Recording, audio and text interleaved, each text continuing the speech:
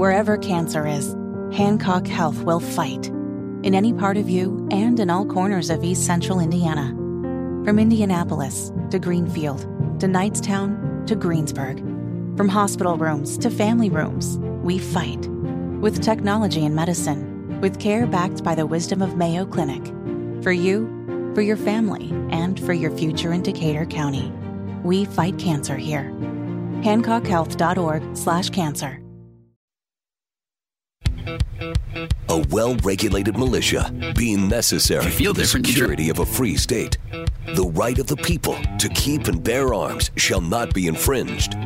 This is the Second Amendment, and this is the Gun Guy. Boom, boom, boom, boom. Bang, bang, bang, bang. Boom, boom, boom, boom.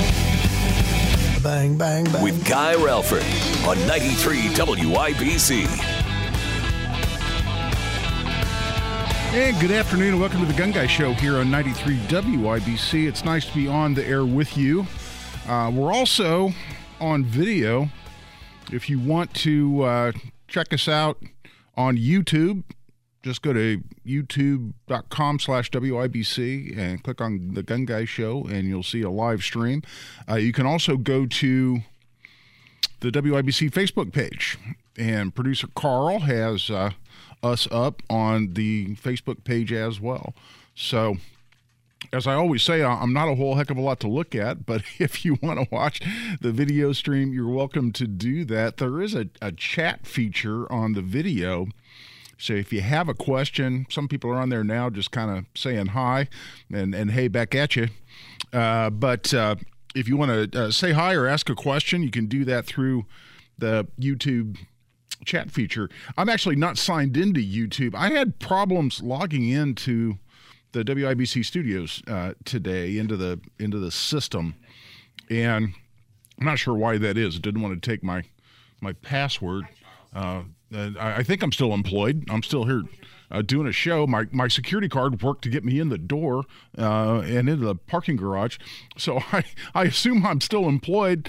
But if you know something about that I don't, what was the line in, what was it, Big Business with Judge Reinhold and Eddie, oh God, it was anyway, the furniture movers are always the first to know. That was the line out of that movie in terms of people that have lost their jobs. But in the meantime, you're welcome to join us on YouTube. Check out the live chat feature on that, or just follow the video, or as most folks do, just listen to us over your radio waves or online at WIBC.com as well. You can always stream the show live, or you can go back and listen to the podcast as well. So let's get into the substance of the show. And the first thing, and a lot of people have asked me about this, first thing producer Carl asked me when I walked in the studio here an hour or so ago. He said, did you see what Biden had to say this week on how he essentially is going to bypass Congress and institute universal background checks through executive order? And he announced that in Monterey, California, the site of a fairly recent mass shooting. And he was there to acknowledge the victims of that shooting, but then also to call on Congress to pass more gun control, but also then to say what he was going to do even in the absence of Congress having done anything. And Congress, let's go to what it is that he had to say. Producer Carl's giving me sign language. I have no damn idea what he's talking about. What's that? We're feeding back to ourselves, so you got to stop the YouTube. I think I know what he's telling me. So let's go to what President. What's that? We're feeding back to ourselves. Yeah, we're still feeding back. What President Biden had to say. I know what he's telling me. We're still feeding back. We can't play. All right, never mind. I guess we're not going to play that video after all. I don't know what the hell's going on. But I'll describe what it is that President Biden had to say, and that is he was calling on Congress to do more on background checks and to pass so-called universal background checks. But in the meantime, he said he's directing his administrative agencies, including his Department of Justice, to, quote, take us as close to universal background checks as we can without the action of Congress. So that's the quote from President Biden. Now, his executive orders that he announced just this last week, this is on the 14th.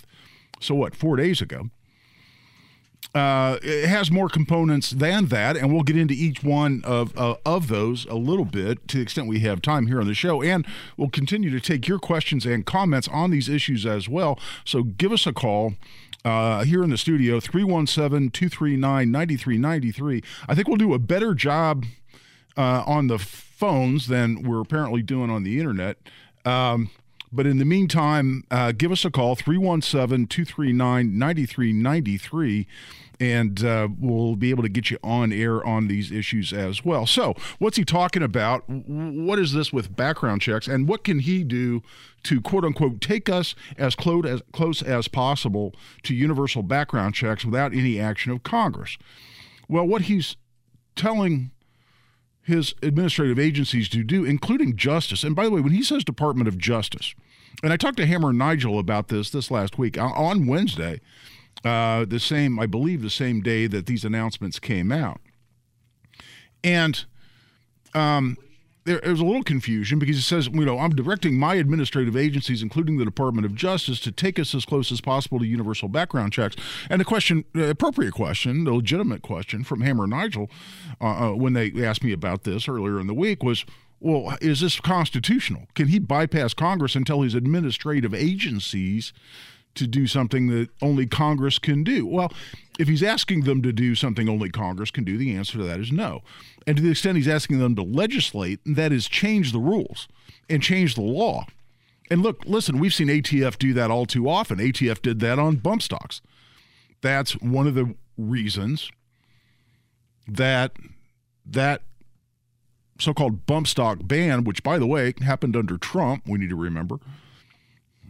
That's not apologizing for anything Biden is doing, but we need to remember that our own most recent Republican president did this as well. But ATF changed the law on bump stocks, saying, well, they're essentially the same as machine guns. And to do that, they had to change the definition of machine gun that Congress wrote into the National Firearms Act of 1934. ATF can't do that. And that's one of the reasons the Fifth Circuit here recently struck down the bump stock ban. Now, that's one federal circuit, and I've talked about this here on the show before. That's one federal circuit. Good for anybody who lives within the Fifth Circuit, which is a federal circuit encompassing Texas, Mississippi, and Louisiana. 3 federal circuits, much more liberal than the Fifth, have come out and upheld the bump stock ban. But the answer on background checks or the new brace rule, which is essentially declaring pistols with pistol braces on them to be short-barreled rifles, a lot of us are saying is changing the law. ATF can't do that. Congress can do that. Now, there's an argument that we're going to hear from the Biden administration and from Department of Justice and specifically ATF, but also the lawyers at DOJ to say, oh, no, we're not changing the law. We're just telling you how we interpret federal law. Okay. But the same with background checks. Can the executive branch, including the president and his administrative agencies, change the law? The answer to that's no. Only Congress can do that. And Tim is calling, and I'll be glad to take his call. We'll get into his specific question, but he's saying, how can Biden do this without Congress? Well, I'll tell you what his answer would be to this. And he would say that on background checks, he's not changing the law currently. If you're engaged in the business of buying and selling firearms, you have to have a federal firearms license. That is, you have to be an FFL, a federal firearms licensee. So if you're engaged in the business and you're not an FFL, you can go to jail for that. If you are an FFL, you have to do background checks on every transaction you conduct. Doesn't matter where. We've heard for years, oh, there's a gun show loophole, and there's no background checks at gun shows. Bull. If you're a federal firearms licensee, if you're set up at a gun show, if you're doing business over the internet, if you have a brick and mortar store, if you're selling guns out of your home with your FFL, and some people do that, you have to do background checks on every transaction, including at a gun show. There's no gun show loophole in the sense that the same rules don't apply at gun shows. Exactly the same rules apply. If you're not an FFL, you're only a private individual, you don't have to do background checks on someone that you sell a gun to. You don't have to do any background check on someone you sell a gun to. In Indiana, under state and federal law, you cannot knowingly sell a gun, transfer a gun. That includes giving it, lending it. You can't transfer a gun, sell it, you name it, to someone you know to be a prohibited possessor who can't buy their own gun. So someone who you know to be a felon. Now, there's an exception under the Indiana law and federal law, which is which is someone who's ineligible to buy their own handgun. You can still sell them a gun if the only reason they're ineligible to purchase their own handgun is because of age. Why do we have that rule? Well, you have to be 21 under federal law to buy a handgun at a dealer. I can sell a handgun to someone, as long as they're not a prohibited possessor, who's 18, 19, or 20. They're ineligible to buy their own handgun from a dealer, but only for reasons because of age. Therefore, the exception is reasons other than age. Is if they're ineligible to purchase one themselves, I can't sell it to them. But I don't have to do a background check. In other words, I don't have to go through a law enforcement agency. I don't have to go through a dealer. I don't have to pay a dealer to call NICS or do what we call a transfer, which is the dealer technically takes the gun into their inventory. They have the purchaser fill out the paperwork, including the Form 4473, that call then, or the electronic communication goes to NICS, the National Instant Criminal Background Check System, that conducts the background check. You get a thumbs up, a thumbs down, or a delay. That's how that system works. I don't have to do that on a private transaction. So what's Biden talking about? Well, it's twofold, and I'll get into both elements of that. And we'll go to the phone lines to the extent folks want to talk about this issue here when we come back. Join the discussion, 317-239-9393. That's 317-239-9393.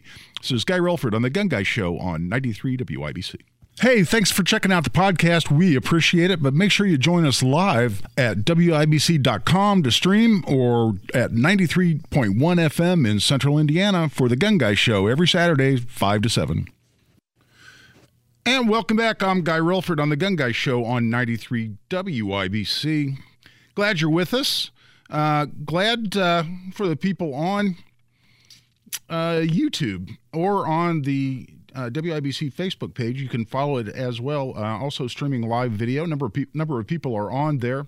By the way, turns out, I owe producer Carl an apology. It was totally my fault that we're having trouble playing that audio from President Biden.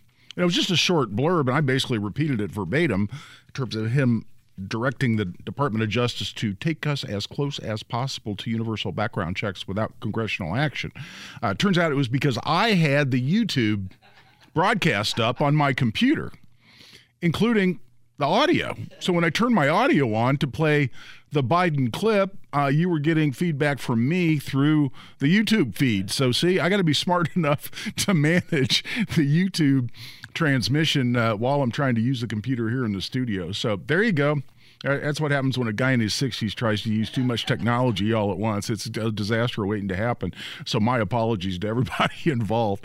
But I will get back on the YouTube because people were chatting with me. Now, I'm not signed in because the other technical problem I had, and I don't think this one is my fault. I just got locked out of the system for some reason. It wouldn't let me log in under my password here in the studio, so I can't log into YouTube, and because that's part of Google, and I don't want to log into all that stuff when I'm not logged into the system. So I can see the chat and respond accordingly and go from there. So here's where we are. No, the Department of Justice cannot change the law. And we're talking about Department of Justice. We're talking about the lawyers at DOJ. That's the legal wing of the executive branch. Then you got law enforcement at FBI and ATF. And the ATF that also writes regulations under both the Gun Control Act of 1968 and the National Firearms Act of 1934, and all the other federal statutes, including the Firearm Owners Protection Act of 1986, the Brady Bill of 1994, it goes on and on. All the federal statutes that Congress has passed. Well, ATF also writes regulations in terms of how they enforce and apply the laws written by Congress. Short answer. And again, Tim's on the line. And Tim, I'll let you ask this directly. How can Biden do this without Congress? Have I answered that for you yet, buddy, or is there still something more you want me to get into? Well, I got another question. I was going to ask one real quick. Are you going to have a booth out there at the NRA convention in Indy? I'm not going to have that is a completely different subject, Tim. Well, that was the first question. The second one, it doesn't. I mean, I know. First of all, do I get an answer? Are you going to have a booth? No, I'm not going to have a booth, but I'll be wandering around. Now, last time it was here in town, Tim, I did a bunch of broadcasts from there. I did NRA TV before it imploded with NRA having its financial problems. NRA TV went away, but I did 3 or 4 different broadcasts for NRA TV. It was during the NRA annual meeting that we got our new self-defense immunity law passed that I wrote, Jim Lucas introduced, and fought like hell for, as did a number of other pro-Second Amendment members of our Indiana General Assembly. Governor Holcomb actually signed that into law during the annual meeting. I went directly from the signing ceremony, which was part of the leadership conference that NRA had in the Lucas Oil Stadium, and I went to the signing and then literally sprinted from Lucas Oil back over to the convention center to do NRA TV live with Dana Lash. And I had Kirsty Phillips with me, my client who inspired that self-defense immunity law after she was sued after heroically and courageously saving the life of a police officer who was about to be killed with his own gun. And she really, even though I've now represented multiple people who got sued after they used lawful and justified force to defend themselves or defend a third person. Kisty's story, and here she was a single mom and really risked her life to save a police officer. The police officer was incredibly grateful, as you would expect, and was the first to say she's a hero.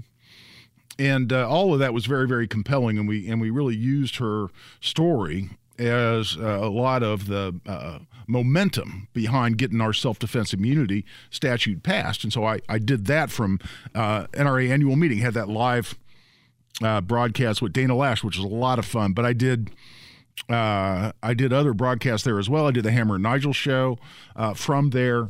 And this year, I don't know that I'm going to do the Gun Guy show because that weekend, that Saturday, I'm actually going to be doing a fundraiser. This is during the NRA annual meeting, but to be doing it at Premier Arms, a huge sponsor here of the not only the Gun Guy show, but of other programming on WIBC. You hear him advertise a lot on Tony Katz's shows, and I'm a big fan of that store out there in Brownsburg at Premier Arms, and we're doing a live broadcast from Premier Arms. So I'll be jockeying back and forth. So that's a long-winded way, Tim, of answering your question, which is I'm not going to have a booth because I'm not going to be sitting still that long. But I'm sure I'll be over there, and I'm going to look for several different opportunities to do live broadcasting from there, including, I'm sure, with Hammer and Nigel during the days that they're broadcasting during the NRA annual meeting, coming right up in April. So let's go back and finish the discussion. And we're now at the bottom of the hour, so I'll get briefly into it and then come back and get more detail. But no, the Department of Justice cannot change the law. So what's Biden saying? Biden is saying two things. First of all, he's saying, well, I'm telling the Justice Department, and this includes ATF, that already enforces the law with respect to gun stores and respect to the law about how if you're engaged in the business, you have to have a federal firearms license. He's telling the ATF, FBI, other law enforcement agencies that are part of the executive department. They are part of what he can lawfully and constitutionally direct as president. That is, parts of his cabinet, which includes the Attorney General, and the FBI and the ATF report up through their structures ultimately to the Attorney General as part of the executive branch. He's telling them, first, make sure that all the FFLs out there, the federal firearms licensees, the gun stores, are complying with federal law and doing background checks as they're required to do. Well, that's not news. It's saying, ATF, make sure you do your job. And if there are any gun stores out there, and he always wants to talk about rogue gun stores, not following the law.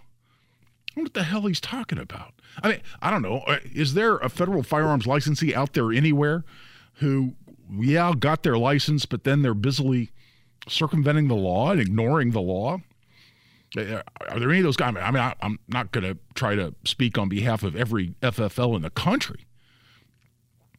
But if you're going to go through the administrative hassle, pay the expense, because these licenses cost money.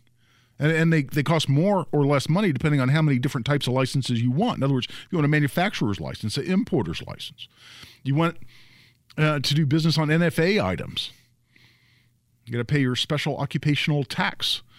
That costs money. So the more types of business you want to do within the firearms industry, the more licenses you need, or what types of licenses you need under your FFL, the more money it costs you. If you're going to go through the administrative hassle and spend the money to get your FFL, are you going to turn right around and violate federal law intentionally?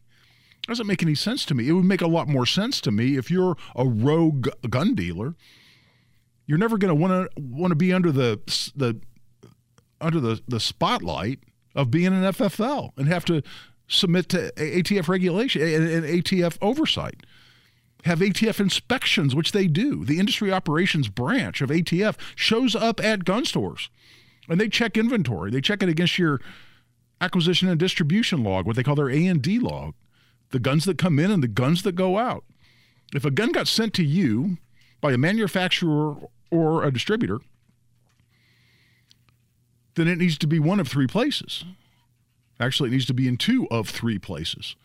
It needs to be in your acquisition component of your A&D log, and then it either needs to be in your distribution, meaning their disposition, showing where it went, and have a corresponding 4473 form to be able to demonstrate to whom it went, or it still needs to be in your inventory.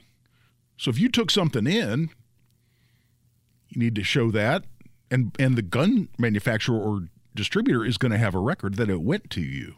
So it needs to be in the A part of your A&D log, and then it needs to be either in inventory, or you need to have a 4473 for it, and it needs to show up in your disposition component of your A&D log. Or you lose your license and could potentially go to jail. If you want to be a rogue gun dealer and operate outside the bounds of the law, why would you subject yourself to inspections by ATF? Does that make any sense to you? So if you're an FFL and you went through the burden and the expense of becoming an FFL, do you think you're just out there willfully flouting the law and violating the law? I don't think so.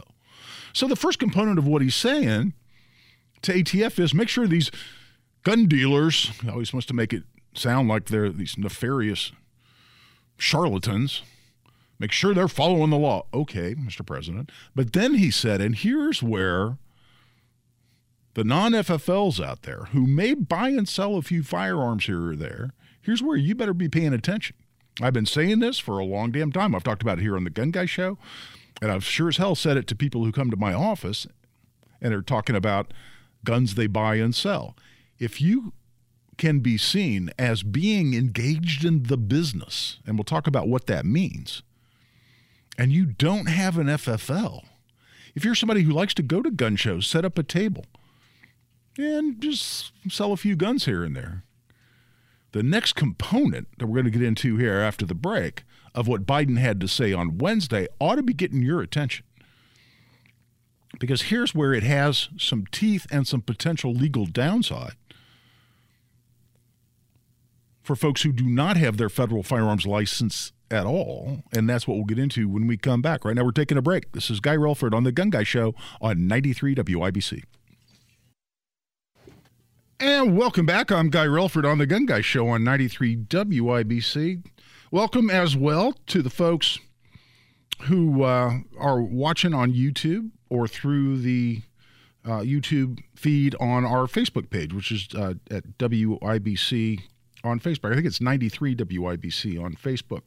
And I'm not signed into YouTube, so I can see your comments. I can't respond via the comment feature or the chat feature, I guess it's called. Because I had some trouble logging into our system today, but I can see them because I'm on the YouTube channel. So I, to the extent that time permits later in the show, I'll go back and scroll through some of the questions and comments on there and try to respond to what people may be asking or saying on there as well.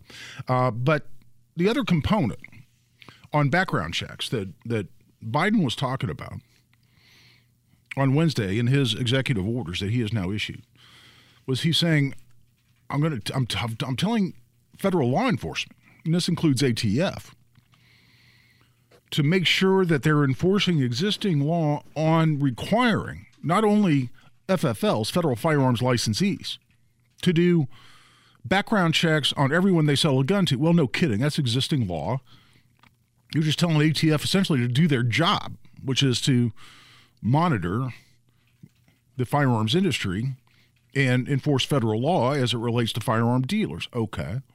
But then he's also saying to make sure that anyone engaged in the business of buying and selling firearms has a license. What's he saying there? He's saying that if you meet the definition of being engaged in the business and don't have a federal firearms license, he wants ATF to put you in jail. And he wants the Justice Department to prosecute you and put you in prison. That's what he's talking about. So what does this mean? What's the definition of being engaged in the business of buying and selling firearms? A lot of people think, well, it's got to be a certain number of guns. I can sell under X number of guns a year or a month or whatever it might be, and I'm safe. That's not true at all. In fact, in the closing days of the Obama administration, ATF, in response to one of Obama's executive orders, issued what was called a guidance document. Essentially said, do I need a federal firearms license? And it proceeded to answer that question. And it spelled out to a very large degree what federal law says on this issue. And it's not a particular number of firearms. If you are holding yourself out as being a firearms-related business, and there is an example of one guy set up at a gun show, and he had a big sign, something like, Guy's Firearms, that he set up at his display at a gun show. And he had business cards with something like Guy's Firearms on it. Quality firearms for sale. And they essentially caught him at this gun show where he's set up this way, selling one gun. And the court said, yeah, that's enough to be engaged in the business, even though it was only one gun, because he was clearly operating as a business and holding himself out as a business. On the other hand, you can liquidate a private collection. And this was right in this guidance document. And by the way, I went out looking for that the other day, and it looks like the Department of Justice has taken this down. And I don't know, and that could be it just isn't the same place, because for years I would just Google it, and I had the link preserved because I emailed that link around to different people under different circumstances. I went back to that same link, and the link didn't work anymore. So I don't know if they've just moved it or if they've taken it down completely, because they want to tell you as they go and make up the rules as they go on what's being engaged in the business. But the law has a definition of being engaged in the business, and that is if you repetitively buy and sell firearms with a principal motivation of making a profit. Now, again, it says repetitively. Well, that would seem to say that only one isn't enough. Well, that could well be unless you hold yourself out as a business. So if you're buying and selling some guns with a primary motive of making a profit, The law says you're engaged in the business of buying and selling firearms, and if you're engaged in the business, you have to have a license. And if you don't have a license and you're engaged in the business, you're looking at 5 years in federal prison. And I believe it's a $250,000 fine. So that's the impact of this. Now, folks have seen this language of, well, if you're liquidating a private collection, you don't have to have a federal firearms license. Well, that's true. Let's say you've been slowly building a firearms collection for 25, 30 years, or you inherit a large firearms collection of 200 guns. And you don't want 200 guns for whatever reason. Either you're done collecting and you want to get out of it, or you inherit it and don't have an interest in maintaining that collection. You just want to liquidate it because you'd rather have the cash. Can you sell it? Yes. Does that make you engaged in the business because you want to sell all of Grandpa's firearms that you inherited? No. Because you're not repetitively buying guns so as to turn around and sell them trying to make a profit. You're just liquidating the collection because you'd rather have cash. If you're a collector and want to buy or sell a gun, I should say, or two, to get the cash to buy a better gun that fills that niche in your collection, you can do that. That's not repetitively buying and selling firearms either. But here's where people try to get too cute by half. And that's the guys you see at the gun shows all the time who set up the table with a carved wooden sign. If you go to gun shows, you've seen these guys. The carved wooden sign they've been using for 25 years at gun shows, traveling around with their truck and their trailer full of guns that says liquidating private collection. Are they really liquidating a private collection, or are they just trying to get around the license requirement? Those are the guys that are going to get more of us in trouble because that's who Biden is saying to crack down on. But I'll tell you exactly who's going to get caught up in this. And that's the enthusiast who simply buys and sells a few guns here and there because they're into guns. Because they want to get rid of less quality guns they have and buy better guns. If they buy and sell several firearms in that process, could they easily get swept up in what Biden's talking about here in this executive order? Oh, my, yes. How do I know this? Because I'm currently representing some of these people. And I'll get more into that and wrap up this topic here when we come back. Right now, we're past the 3/4 hour, so we're taking a break. This is Guy Relford on The Gun Guy Show on 93 WIBC. And I'm back. This is Guy Relford on The Gun Guy Show on 93 WIBC. We're glad you're with us. And I'll tell you what, wrapping up this discussion on Biden's announcement on ATF enforcing existing laws on background checks. Again, if you're somebody who just always has 3 or 4 guns out there on different social media sites with guns for sale, if you always got 3 or 4 guns for sale on Gunbroker or Arms List, I'd be very concerned about that right now. And Biden's announcement really means something as far as you're concerned. In the meantime, Bob has a question about FFL licenses, and he's been on hold for a while. Bob, we don't have a lot of time, brother, but I didn't want to keep you on hold any longer. You had a question about CNR licenses, I think? Yeah, exactly. And I know it's a different level than FFL. I'm not quite sure about all of it. I know it has something to do with 50-year-old firearms, and I'll just let you go with that. Yeah, and Bob, I'll keep this brief because we don't have a lot of time, but we're talking about curios and relics. That's what CNR means. And there's a separate license category that the ATF will give to people if they only deal in firearms that are declared a curio or a relic. They has to be more than 50 years old. It has to have something of historical value, essentially. You can collect those, and you can also dispose of them and actually don't have to do background checks as part of that, and you don't need an FFL. That's all I have time to get into on that. But I'll tell you what, we'll be back. We'll talk more about Biden's executive orders and how they apply to us as everyday gun owners. This is Guy Relford on The Gun Guy Show on 93 WIBC. And welcome back for hour number 2 of The Gun Guy Show here on 93 WIBC. We're talking about Biden's executive orders issued on Wednesday. Had a speech out in Monterey, California, where he announced all of this, and a big focus of his executive order and of his speech and of the press conference on both of those things has to do with background checks. That's what we've been talking about for the first half or so of the show, but that's not all he went into. I'm going to go into more of what these executive orders do, what Biden says they're going to do, and what I think they will or won't do. We'll get into all of those things, but I'll tell you what, Charles called in really right at the beginning of the show. I think let's talk about something completely different. But Charles, you've been on hold for a long time, man. I hate to leave you there on hold, and we're kind of transitioning between subjects. I'm a long-time caller to the station, I guarantee you, and God bless you guys for the work you do. Well, thank you. I know this isn't entertainment television, but finally I was able to catch this thing. WTHR 13, they have what they call subsidiary over-the-air channels, and one of them is called Circle, which is kind of a country and western station. Now, why in the world? I hit the wrong button one time a few weeks ago. On Saturdays, it seems to be the only time it's on from 1. They're half-an-hour shows, but it's only on from 1 to 2. And there's a Special Forces guy, I can't pronounce his name, Terry Shepard, or Shepard like that.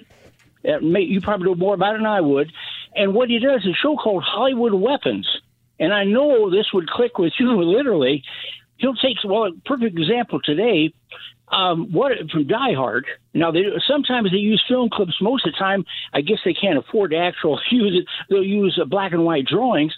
But the idea when Bruce Willis, remember when he used his gun to blast the window out and went on into the building, can that be physically done, for example?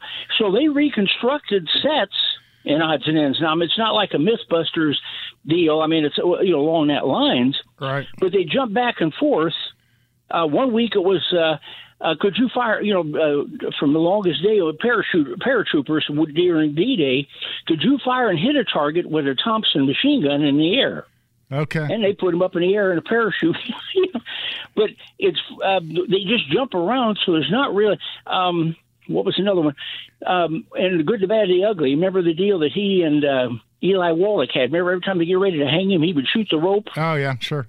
Well, they were trying to say with the Winchester, standing up high or on a horse, could you actually do it? Okay. But most of the time it sticks with handguns. And two things, I know you're tying your line up here and stuff. Believe it or not, they actually had a show nobody ever went to see called The Shadow. Who do you think starred in it? Alec Baldwin. Oh, yeah. Okay. And he plays, well, they had a scene in it where him and the bad guy get into a gun duel when they shoot. Both bullets literally hit each other in midair. That's how good they are. They actually tried this with live ammo. Oh, yeah. And it shows on the segment when they come out, you'll hear this gun expert. He brings in experts. These aren't just some comic book characters or something. And you'll hear the guy, which made me think of this Russ situation. And Charles, we need to wrap this up, buddy, because we're kind of way off what I'm talking about on the show here, buddy. Okay, well, I'll make one more thing. The best episode, if you can catch it, is called How Many Bullets in a Six Gun? And he goes back to Butch Cassidy and the Sundance Kid, and the director himself on the DVD said he knows it's Robert Redford fired at least 34 rounds. But there's definite scenes where you see him reload. And Charles, I got you, buddy, and I understand. And I'm sure that would be interesting, I should say. I think it's interesting in terms of, some of these things that we see, like, could you take your machine gun and shoot through a window as you're, swinging through it on I think it was an extension cord that Bruce Willis was using in Die Hard. But I think I see what you're talking about. Not exactly Mythbusters, but sort of testing some of the cool Hollywood scenes. I think, for somebody like me who's interested in shooting real guns and real training in realistic scenarios that we may encounter in real life, to be able to defend ourselves and our families primarily is the reason that I take the kind of training I do.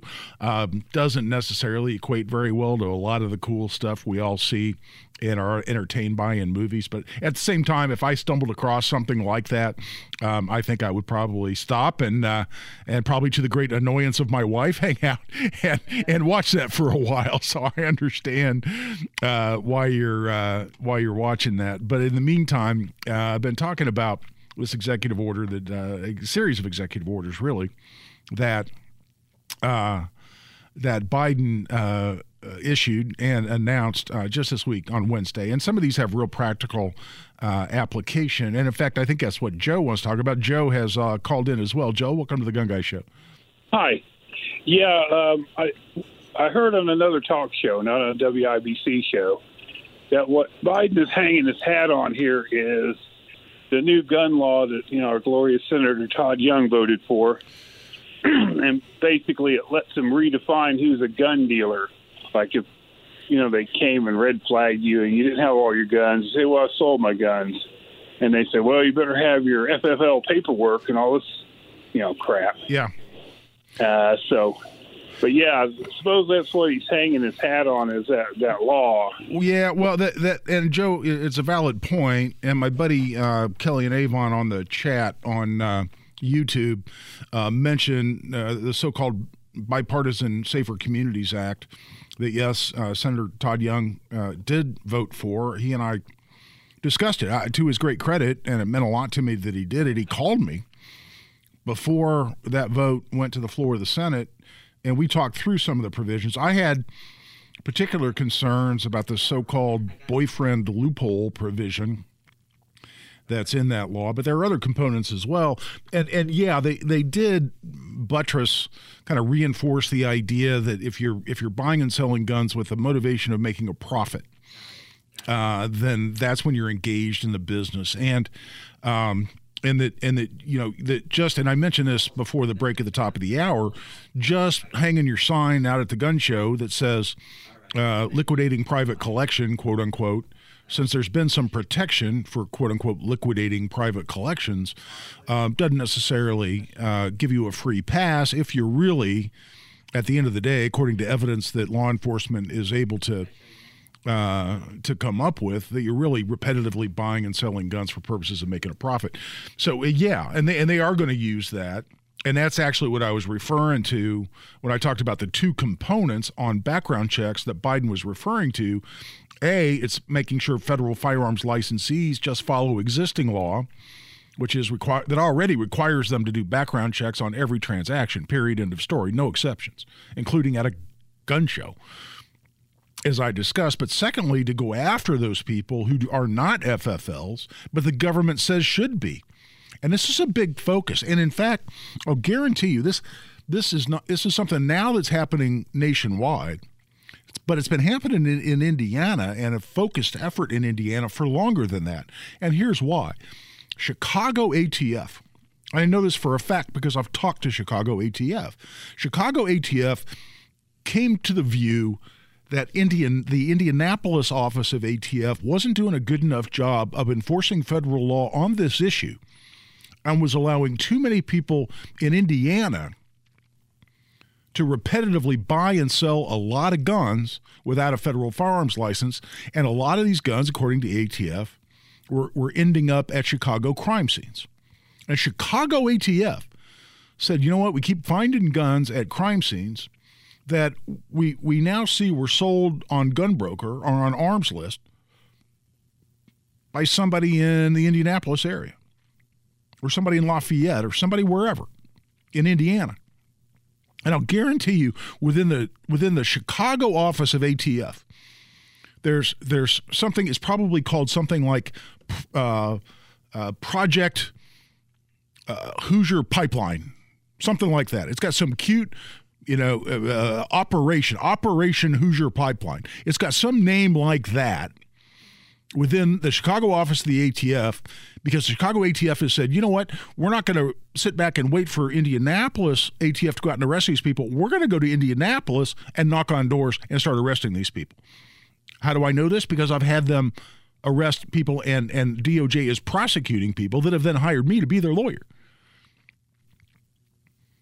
And as part of that, they'll say, yes, we found from this individual, I'm not obviously getting into any pending case.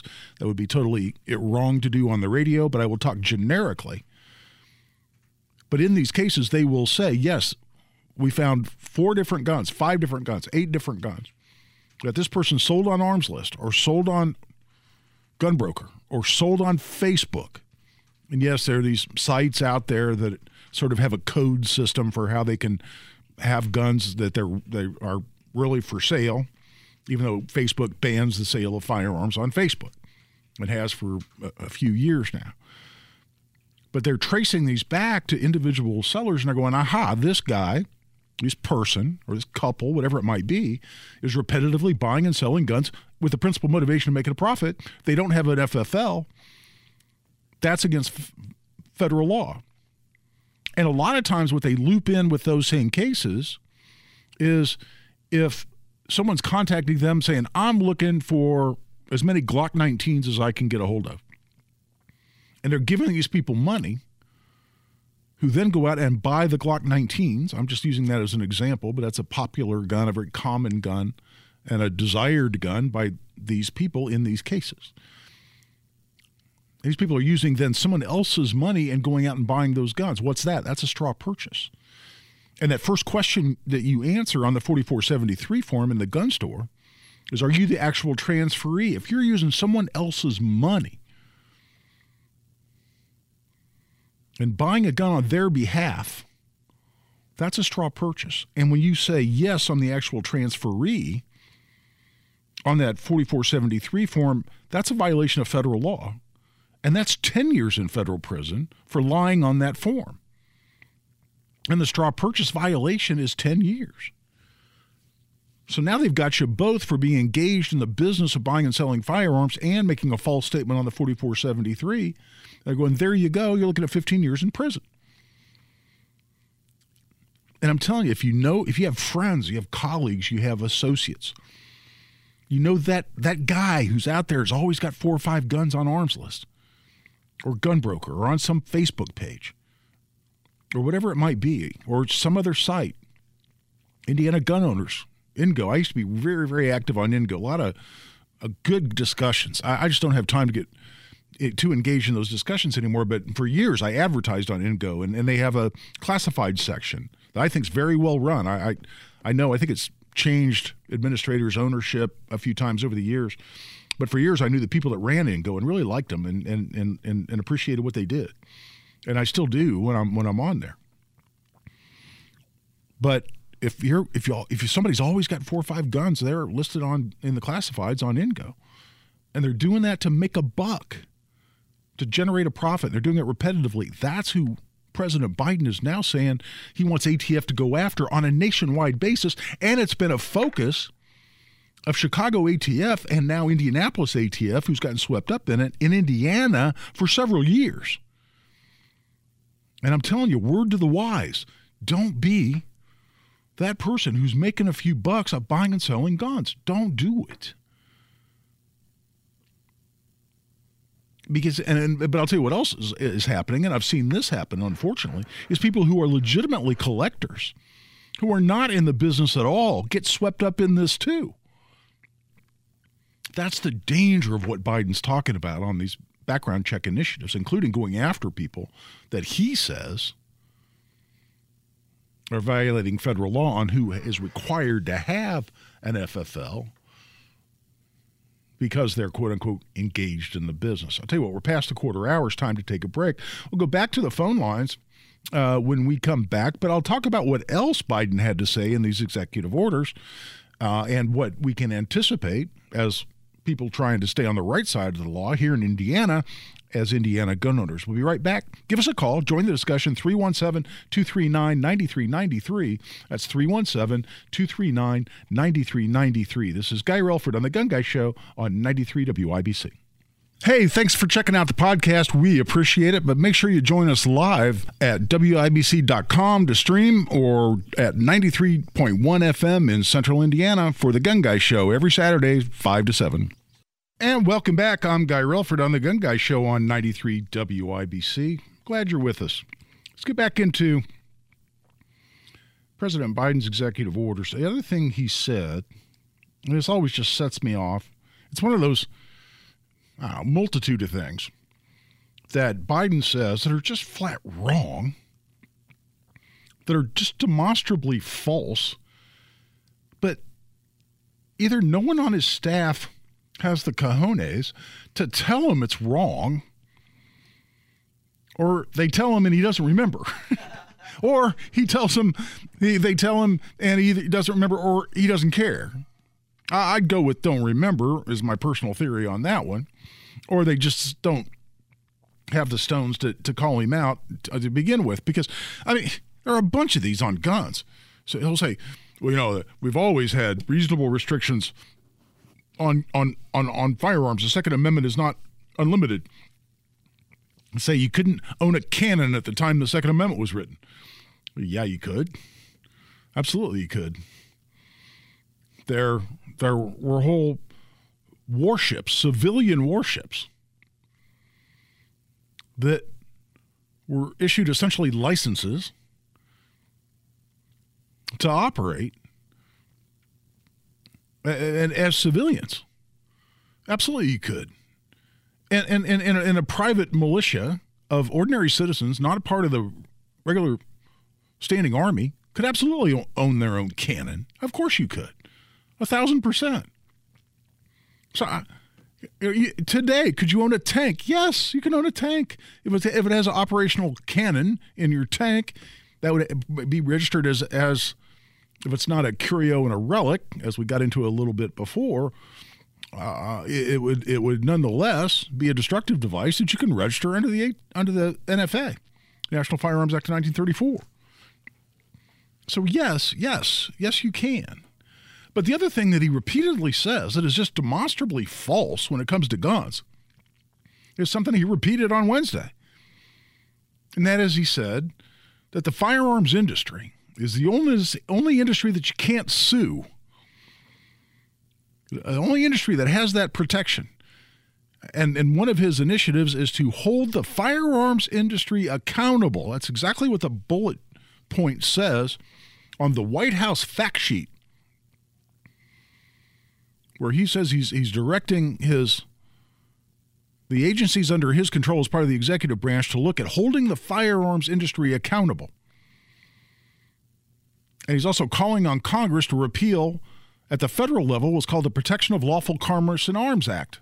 And we have an Indiana version of that right here in Indiana as well. And what does it say? And does it say, by the way, what President Biden says it does, which is that you can't sue the firearms industry? No, it doesn't say that. That is a bold-faced lie. Does it say the firearms industry cannot be held accountable? Accountable for what? Well, here's what the Protection of Lawful Commerce in Arms Act says the firearm industry shall not be accountable for. And that is if a gun manufacturer or retailer lawfully sells a firearm, and that firearm is then used in a criminal act after it was lawfully produced, lawfully sold by manufacturers, distributors, or retailers. Remember the firearm industry that put that gun ultimately into the stream of commerce, did everything legally, abided by all federal laws, all state laws. And that gun then that they put into the stream of commerce is used by a criminal in a criminal act, and someone is injured by a criminal in a criminal act, then the firearm industry shall not be held accountable for that. When President Biden says, I want to repeal this because I think the firearm industry should be accountable, he's saying the industry that lawfully produced a tool used many, many more millions of times every year for lawful purposes and to protect life and to protect property and to protect families, that even though they complied with all laws, they should still be accountable, quote unquote, in other words, liable. In other words, they should write the check. They should be civilly liable for damages caused by criminals who take lawfully produced, lawfully sold guns and use them in criminal acts. And the industry should be accountable, quote unquote, for that. In other words, civilly liable for that.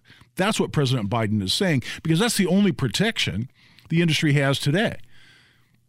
And if they break a law in the process of producing a gun or selling a gun, putting that gun into the stream of commerce, they can be sued all day and all night for that. In fact, the suit by Sandy Hill survivors and the heirs of victims in Sandy Hook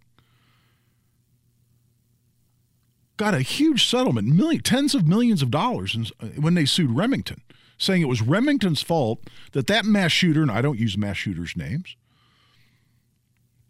You may or may not know the Sandy Hook mass shooter's name. I'm not going to repeat it here. I don't give them the notoriety they were seeking when they became mass shooters to begin with. They paid millions of dollars. Remington, their insurance company, Remington went through bankruptcies and restructures and pieces were sold off, but there was still an insurance company or companies that had the liability coverage. They wrote a check. Why is that? If, as President Biden says, the firearm industry is the only industry that can't be sued. Well, they got sued, and those people got tens of millions of dollars in a settlement after the lawsuit was filed. How can that be if what President Biden says is true? Well, I'll go into that and explain that and talk about why we need this statute at both the federal level and the parallel statute here in Indiana when we come back. Right now, we're taking a break. This is Guy Relford on The Gun Guy Show. Give us a call. I'm talking about these executive orders. And right now, specifically, I'm talking about the Protection of Lawful Commerce in Arms Act and the corollary statute here in Indiana. But give us a call, 317-239-9393. I've had people ask the question on the chat feature on YouTube. Is Guy taking questions here on chat? I'll tell you what, give us a call. If you don't, I can't respond to you on the chat feature because I'm not logged in on YouTube because of some computer system issues we're having here in the studio. But if I see a question on there here for the rest of the show, I will answer it. So you can ask your question there in the chat feature on YouTube as well. Right now, we're taking a break. Give us a call, 317-239-9393, or ask me on YouTube on the video feed. We'll be right back. This is Guy Relford on The Gun Guy Show on 93 WIBC.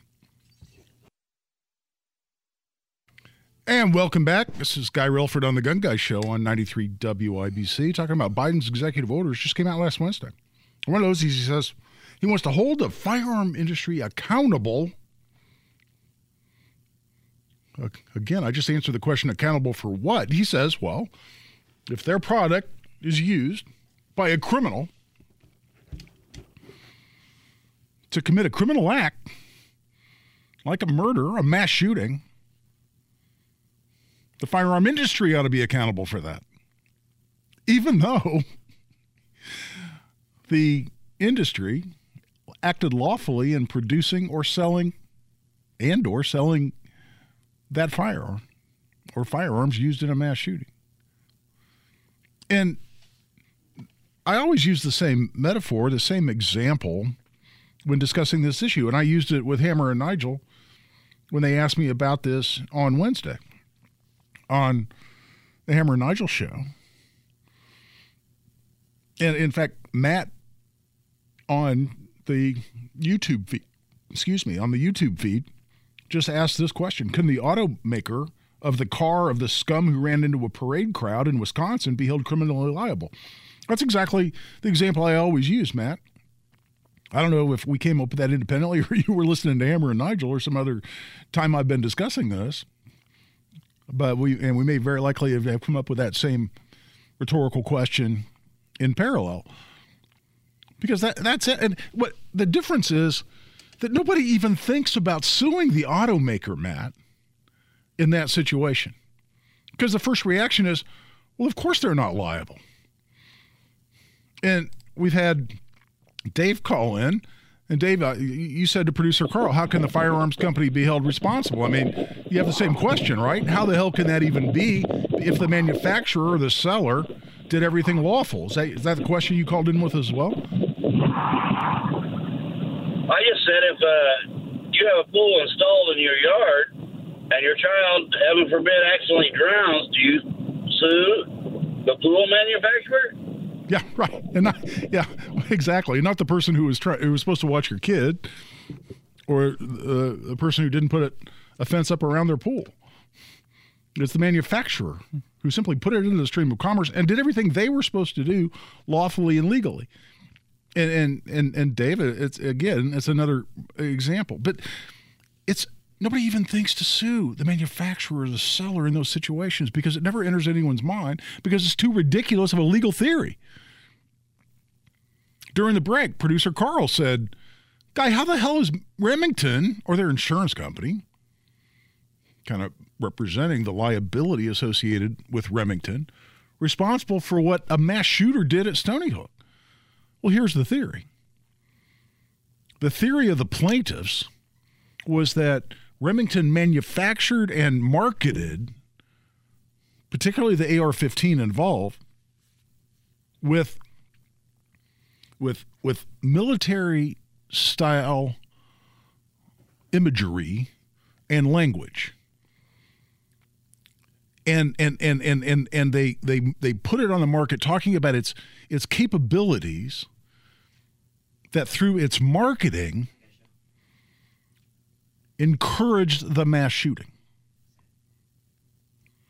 And then the Connecticut Supreme Court ultimately ruled that because Connecticut has a deceptive advertising statute, it's a little different. You look at these two theories, because one is saying, well, that Remington encouraged the mass shooting through its advertising, talking about the capabilities of an AR-15 style semi-automatic rifle. I think that's a ridiculous theory in and of itself. They're not encouraging a mass shooting if they're simply talking about how a particular firearm is effective for self-defense, for defending yourself and your family. I don't see how you can make that leap. But he said, well, that's a fact question for the jury. And because there's this deceptive advertising statute, and there was an allegation in the lawsuit that said that Remington violated Connecticut state law in the form of their deceptive advertising statute, such that the Protection of Lawful Commerce in Arms Act did not protect them, because it only protects them if they did everything lawfully. And they go, aha, marketing. They deceptively marketed their AR-15 that I started to use his name, that the mass shooter used in Sandy Hook. Therefore, if they didn't do everything lawfully because they violated Connecticut's deceptive advertising statute, aha, that's a question that goes to the jury. And the case doesn't get dismissed as to that theory. And the Connecticut Supreme Court said, yep, now the case goes to a jury on that issue. Now, to win on that, if I'm a lawyer involved in that case, and I'm defending Remington, and what I tell them is, okay, they can win this case if the jury believes that, not just believes, but has proof to support the allegation that, because the mass shooter himself out there didn't buy this gun, his mother did. He then killed his mother and stole the gun. So the proof would have to be the mother saw this advertising, was somehow misled by it, and bought it as a result of deceptive advertising, and or that the shooter himself saw the advertising and that so encouraged him. Not that he was crazy, not that he wanted the notoriety of dying in a mass shooting after murdering as many school children and staff members as he possibly could. Not that he wanted any of those things. He was simply induced to do this by some advertising from Remington that he saw, that he read, and was so motivated by advertising that violated the Connecticut statute on deceptive advertising that he turned around and said, wow, after reading that magazine ad, I must go commit a mass shooting. Now, that's preposterous. What evidence would they ever have of that? But that's not why the insurance company wrote a big check for tens of millions of dollars. They wrote a big check because they decided, because that question was going to go to a jury could easily decide that they simply wanted to take even more money than what they could settle the case for from that insurance company for having the liability to defend Remington. And it was cheaper for the insurance company to write a settlement check than expose itself to what a jury could award in that civil trial. And a lot of times plaintiffs' lawyers just want any theory. When they have a highly emotional case and they have no desire to take that case forward on the facts with any real logic and any real evidence, they just want to say, here's a really big company and something bad happened, so they should pay billions of dollars. Or tens of millions or hundreds of millions or whatever the number is they can come up with. when that's their theory and they have an emotional issue, they'll say, well, if a jury decides, what are they going to award? It's going to be a lot more than what you can settle this case for. And that's when insurance companies in particular, who are only worried about the bottom line financially, they're not worried about the next case that they don't have the liability coverage on. They're not worried about the industry. They're just worried about how they get out for as few dollars as possible compared to their exposure if they go to trial. And they write big checks. That's what happened. But that was because there was this one little incredibly wimpy, incredibly weak legal theory that got past summary judgment, that got past the dismissal stage. The judges ruled, including the Connecticut Supreme Court, was going to go to a jury, and the insurance company was so afraid of a jury, they wrote big checks. Well, guess what we heard from Biden on this issue of advertising? Because he knows, the Department of Justice knows, that's how the people in Connecticut got a big settlement from Remington's insurance company. Guess what Biden wants the Department of Justice to do, and others, cabinet members under his direction, as part of the executive branch, to do on the issue of advertising by gun manufacturers and gun sellers. It all fits together, and it's all coming right out of the experience in Sandy Hook, and it's exactly what we heard Wednesday. That's what we'll go into to wrap up this week's edition of The Gun Guy Show when we come back. Right now, we're taking a break. This is Guy Relford on The Gun Guy Show on 93 WIBC. And welcome back for the last segment of The Gun Guy Show here on 93 WIBC. Let's talk about Biden's executive orders. There's a lot here. I'm only going really through some of the topics that these executive orders address. I'll get into more on future Gun Guy shows. But I just went through how the plaintiffs and their lawyers in the Sandy Hook case were able to wrangle a huge settlement out of Remington's insurance company. It was based on this so-called misleading advertising claim. Because the Protection of Lawful Commerce in Arms Act that Biden wants Congress to repeal only protects the firearm industry if they do everything lawfully. Well, lo and behold, what else does the executive order say? It fits directly into the chink in the armor under the Protection of Lawful Commerce in Arms Act that was exposed in the Remington case. Because one of the executive orders directs the cabinet, the president's cabinet, to, quote, provide the public and policymakers with more information regarding federal firearms dealers who are violating the law. So not just catch them, not just put them in prison if they're violating the law, but he wants more publicly released information on what gun sellers may have been cited for minor little violations here or there of federal firearms licenses or laws. And here we're typically talking about record keeping. So, hey, look, somebody didn't have this form filled out correctly, and they got a citation for that. Well, we want to publicly release that. Why would he want that publicly released? So plaintiffs' lawyers can use it in lawsuits if they can possibly link these silly little violations to anything that happens downstream. And then lo and behold, I talked about this deceptive advertising claim that was used in Connecticut in the Sandy Hook case. Well, what else did Biden tell the Federal Trade Commission, the FTC, to do? To issue a public report analyzing how gun manufacturers market firearms, including marketing them to minors, and how such manufacturers market firearms to all civilians, including through the use of military imagery. Sound familiar? It's exactly what was used in Connecticut. This all fits together, folks. That's what we're seeing from our federal government. Thanks for joining us here on this week's edition of The Gun Guy Show. We hope you enjoyed it. Hope you come back next week. This is Guy Relford for The Gun Guy Show on 93 WIBC. Hey, thanks for checking out the podcast. We appreciate it, but make sure you join us live at WIBC.com to stream or at 93.1 FM in Central Indiana for The Gun Guy Show every Saturday, 5 to 7.